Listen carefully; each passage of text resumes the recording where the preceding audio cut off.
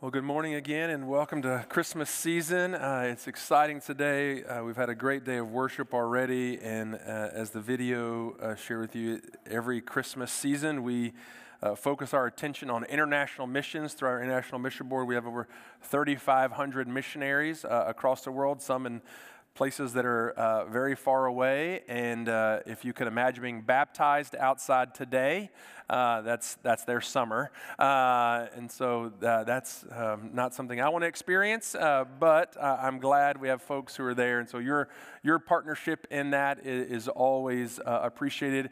We do give to our Lottie Moon Christmas offering, and if you're not familiar with sort of Southern Baptist life, Lottie Moon was a missionary in China in the 1800s, and so they've named this international missions offering after her, and so it goes to support all of our international missions. So this month, if you feel generous and you feel like, you know what, we need to support those who are across the road sharing the gospel, you can do that. Cash, check, or go online. It'll be Lottie Moon in our drop-down tab, but it's a joy. I got to spend, you were here a few weeks ago and I wasn't here. I was actually with some of our folks on the other side of the world as well, learning about how we as a church can partner with them in Central Asia. And so you'll be hearing more about that in the months to come. But I'm excited to be here today. I was thrilled with this morning.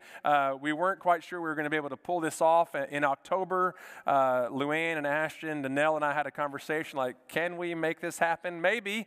And fortunately we did. And I so appreciate our choir and orchestra, and Danelle and Luann and Ashton and their leadership, and so many others for helping us worship this morning and get our choir and orchestra involved. I would ask that you pray for Johnny and Kayla. Johnny was our violin soloist this morning. He and Kayla, it's their last weekend here in Friendswood. They're moving to Tennessee to continue Johnny's medical career, and so we want to pray for them. And thanks for being here this morning playing, buddy. And Reed will miss the F1 moments. And so we'll have a great time. But I want you to turn to your Bibles this morning to Philippians chapter 4. We're going to look at the last part of Paul's letter to the church at Philippi. So this is a letter that he's writing. So these are the last kind of words that he shares with the church. And as you're turning there, I want you to think about what you want for Christmas. What do you want for Christmas? Now, some of you, that might be the first time you've been asked that question this season. For some of you, particularly younger people, you might have already been asked. I know our boys have already been asked numerous times by certain members of our family, almost demanded to be told what they want for Christmas. And as you get older, you don't ever get that question. Because you're the one giving the gifts, oftentimes. But never, at least in my lifetime, never have I been asked, what do you need for Christmas? That question doesn't get asked. It's always, what do you want for Christmas? Because somehow Christmas is about want, not need. Thursday night, we had a great time over in the Family Life Center. We had a little staff Christmas party, and we played a little game, and we all loved the game. Teresa, my assistant, made up the game. And you've seen Family Feud, I hope, or at least you know the concept. Family Feud, top 8 answers, top 6 answers, top 4 answers. They survey how many people? 100 people. Well, this was kind of like Family Feud, except the only person surveyed was Teresa. So all the answers had to be, what was Teresa thinking when she asked the question? And one of them was, what would a child not want for Christmas? And so what's the top of the list? Underwear and socks, right. So that's what all of us guessed. Teresa generically put clothes, which is, okay, yeah, we'll take it. But underwear and socks, nobody wants that for Christmas. But sometimes you get it, right? Because you need those things. It's good for you to have good, clean underwear and socks. That's important for life. But as Paul is writing this letter, And as you and I think about kind of our wants and our needs and how easy it is, particularly in this season, to not be content with who we are, to not be content with what we have, to not be content with where God has placed us. Paul is reminding the church at Philippi that God supplies all of your needs and that it's in Him that we need to experience contentment. And for most of us, particularly in suburbia Houston, we have lots of gifts that we can give, that we can share, that we can help bring joy and excitement to someone else. And so if you got your Bible, we're going to read a pretty lengthy passage this morning, beginning in verse 10 of chapter 4. Here's what it says. I rejoiced in the Lord greatly, that now at length you have revived your concern for me. You were indeed concerned for me, but you had no opportunity. Not that I'm speaking of being in need, for I have learned in whatever situation I am to be content. I know how to be brought low, and I know how to abound. In any and every circumstance, I have learned the secret of facing plenty and hunger, abundance and need. I can do all things through Him who strengthens me. Yet it was kind of you to share my trouble. And you Philippians yourselves know that in the beginning of the gospel, when I left Macedonia, no church entered into partnership with me in giving and receiving except you only. Even in Thessalonica, you sent me help for my needs once and again. Not that I seek the gift, but I seek the fruit that increases to your credit. I have received full payment and more. I am well supplied, having received from Epaphroditus the gifts that you sent, a fragrant offering, a sacrifice acceptable and pleasing to God. And my God will supply every need of yours according to His riches and glory in Christ Jesus. To our God and Father be the glory forever and ever. Amen. And then he sends a final note of greeting. Greet everyone. Greet every saint in Christ Jesus. The brothers who are with me greet you. All the saints greet you, especially those of Caesar's household. The grace of the Lord Jesus Christ be with your spirit. Paul closes this letter with some important concepts, some important ideas, some important lessons for us. The first one is a final reminder to rejoice.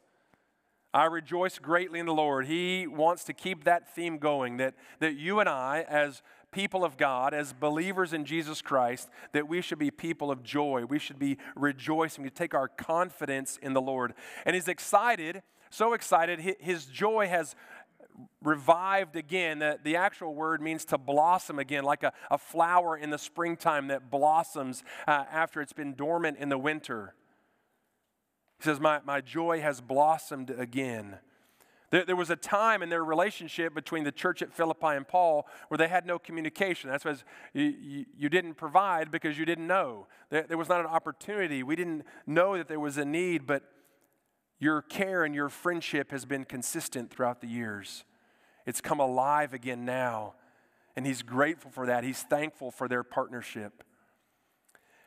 But he also wants to remind them that his contentment is not about his need being met. Sometimes we get satisfied, I've had lunch today, or I've passed the exam, or I've gotten that project behind me, or we're finished with the Christmas decorations, and there's like a calm because we've finished the task or something's been done. And he's reminding the church at Philippi that it's not about his need being met that makes him content. No, he's content because of Jesus Christ. He's speaking to a group of people in the first century, just like a group of people in the 21st century in Friendswood, Texas. That oftentimes we believe our contentment comes from ourselves. That we manage our contentment, that it's in our power, our strength, our intellect, our prowess, that we somehow can become content in our own power. But he's very plainly telling the church, no, my contentment comes from Christ because I'm in Christ. That's why he rejoices in the Lord. There's something unique about having a relationship with Jesus Christ, and so my confidence is no longer in myself, it's in Jesus. It's in my Savior. It's the one who has transformed me, who has changed my life, who's redirected my eternity from hell to heaven. He's given me purpose. And so I'm not dependent on you, and I'm not dependent on me for my contentment. I'm content because I'm in Christ. And perhaps because this passage has the most popular verse in all of Philippians in it, we miss verse 11, which is probably the most important piece. He says, "Not that I'm speaking of being in need, for I have learned. Contentment for Paul didn't happen overnight. It didn't happen all day. I accept Jesus Christ as my Savior. I'm baptized. I show everyone. And all of a sudden, I'm content and all is good and life is never a challenge again. No, Paul learned because he knows what it means to have been humbled. He knows what it means to abound. He knows what it means to be full. He knows what it means to be hungry. He knows what it means to be overflowing with goodness. He knows what it means to be in great need. He's realized that contentment is a learned gift. I don't know too many 5-year-olds who are content. I don't know too many 15-year-olds that are content. I don't know a lot of 25-year-olds who are content. Contentment is something that takes time for us to grasp and understand, to come to understand even in our relationship with Jesus Christ. And Paul says, I've learned. But I'm thankful. I'm thankful for the church. Because in those days when I was low, when those days when I was humbled, those days when I was hungry, you were there. You were a partner for me. We know from the book of Acts chapter 16, again in 2 Corinthians, that the church at Philippi was like an early adopter to Paul's ministry. That they are from the very beginning, they partnered with him as he launched out in the ministry. They helped him in many, many ways. You know what an early adopter is? If you had a cell phone, an Apple iPhone in 2007, you're an early adopter. If you don't have one today, you're content. Right? That's the smartphone world. But he was thrilled, and he wants to share with them how much they mean to him. You may not know, because in the modern era it's different. In the ancient world, unlike today if you're in prison, you have your meals provided for you. But in the ancient world, that was not the case. Every prisoner had to secure their own food supply. So if you didn't have friends or family or someone else providing you food, you went hungry. And so Paul, as he's detained even at this moment as he's writing this letter about contentment and joy, as he's in prison under house arrest, he has to secure his own food supply, and these folks have helped him. And so he's thanking them. But he's also telling them that, guys, it doesn't matter. I've learned to accept whatever comes my way. My life is not conditioned on food or material possessions. In whatever, in abundance, in nothing, in humility, in exaltation. Hungry or full, it doesn't matter. I've learned to be content. I've learned to trust. I've learned to be confident in my relationship with God that He has me exactly where I'm supposed to be. My relationship with Jesus makes abundance or lacking irrelevant. Because I'm in Christ. And it's why he states verse 13. And I'll read it for you because I know you haven't heard it enough over your lifetime. I can do all things through him who strengthens me. It's not self-sufficiency in this moment or any moment. It's Christ sufficient. I'm sufficient because Christ is sufficient for me. And this verse 13, has been used on everything from passing your driver's ed exam to scoring the winning touchdown in the state championship and everything in between, mostly related to athletics. And it absolutely has nothing to do with that. It has everything to do with being content in want or plenty. That I can move through life in any and every circumstance, resting in the strength of one person and one person alone, Jesus Christ. Christ is sufficient when I have nothing. Christ is sufficient when I have everything.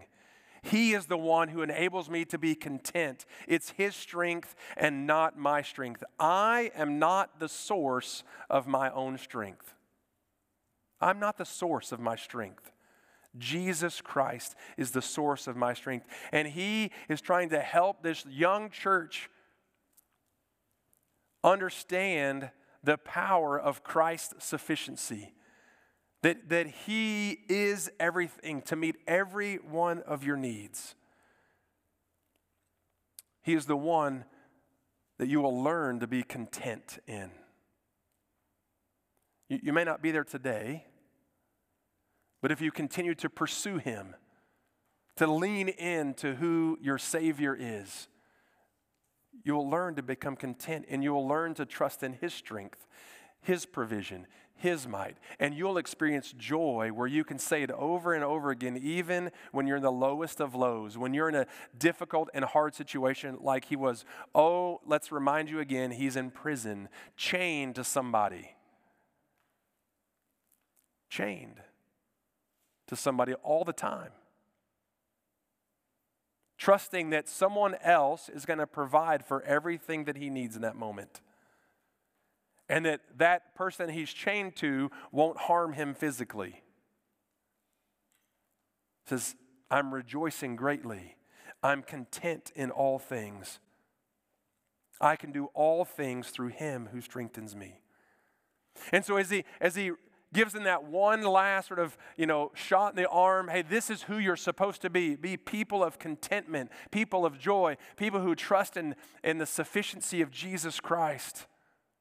Let me also tell you something amazing, how much I love you and care for you.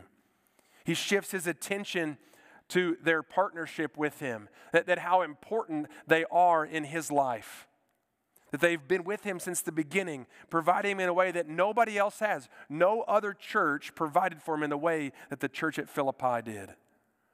One biblical commentator said it this way: their gift, that means the money and the people they sent him over the years, which serves his physical health, serves more significantly as evidence of their spiritual health.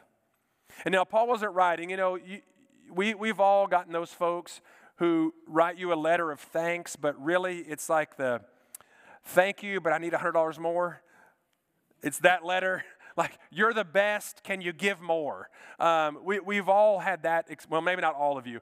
I've had that experience. And that's fine, because there are folks who have great needs, but that's not what he's doing here.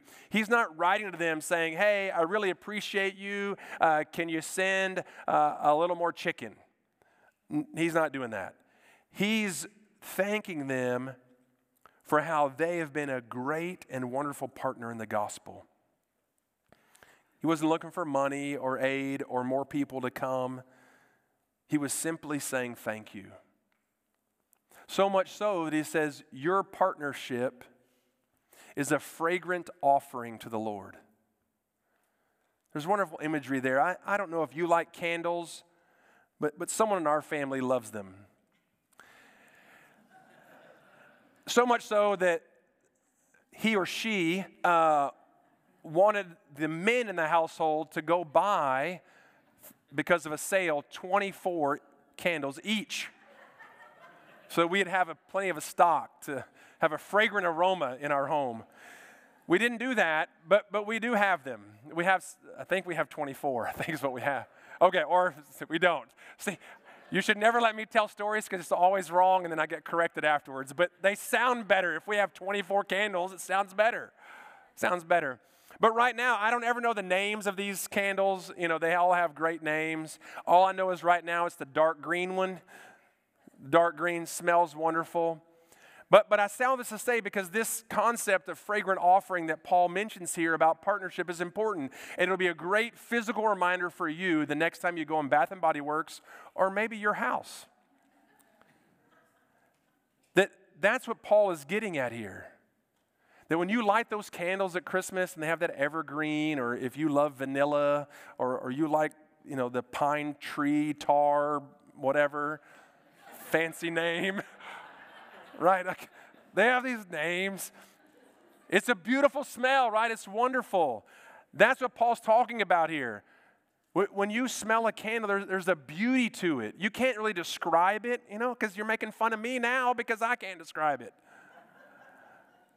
But there's something beautiful about it. And that's what Paul is getting at when you and I partner in the gospel with others. When you and I partner in things that matter for eternity, it's like a fragrant offering to the Lord. He calls all the way back to Leviticus chapter 5, where he talks about that fragrant offering of the priests, that it's acceptable to the Lord, that the Lord wants us to worship him. And then in Ephesians 5, Paul talks about it as well, a beautiful picture of Christ offering himself as the fragrant offering for the Lord. That's the same idea here when you and I partner together for kingdom matters, for things that really matter. It's like that beautiful smelling candle on your countertop, and 1,000 times better. But that's what he's getting at, is that when you and I, and that's what he's thanking the church at Philippi, when you and I work together to see the kingdom advance, when we give to the missionaries, when we serve one another, when we give of our talents and our gifts so that God is exalted and so that others can be served, something amazing happens. And Paul prays that because of that, my prayer is that you will be filled to the full, that God will meet every one of your needs. He says it confidently. It's not like, I hope this will happen. No, he says it to be true. God will meet every one of your needs. The idea is to fill it to the full, like to the brim. Your needs will be met. And so just a reminder for us this morning as we think about our own contentment, as we think about our partnerships in the gospel, as we think about even one of our core values as a church is generous living. Our generosity is evidence of our spiritual health. If you're a generous person, it's evidence of your spiritual health. And Paul is commending the church at Philippi for their generosity, for their partnership, for their desire to see what God can do all across that region of the world. And for us, it would be all across our little region of the world, our 4B area, the state of Texas, the nation, and the world. What could God do through us if we would use our time and our talent and our resources to work together, to link arms with other ministries to see what God could do? He believes God will supply every one of their needs because God supplied all of his needs. He's a living testimony of God's faithfulness. And so he wants to give glory to the Father. And so I don't know what your month or week or year has been like. Maybe this year you've been a little more self-absorbed and you haven't paid attention to many people outside of your own little world. Maybe you're in a position of dissatisfaction with life. Maybe just life isn't going the way you want and you're not sure how to change it. You're not sure if you can change it, but you're dissatisfied.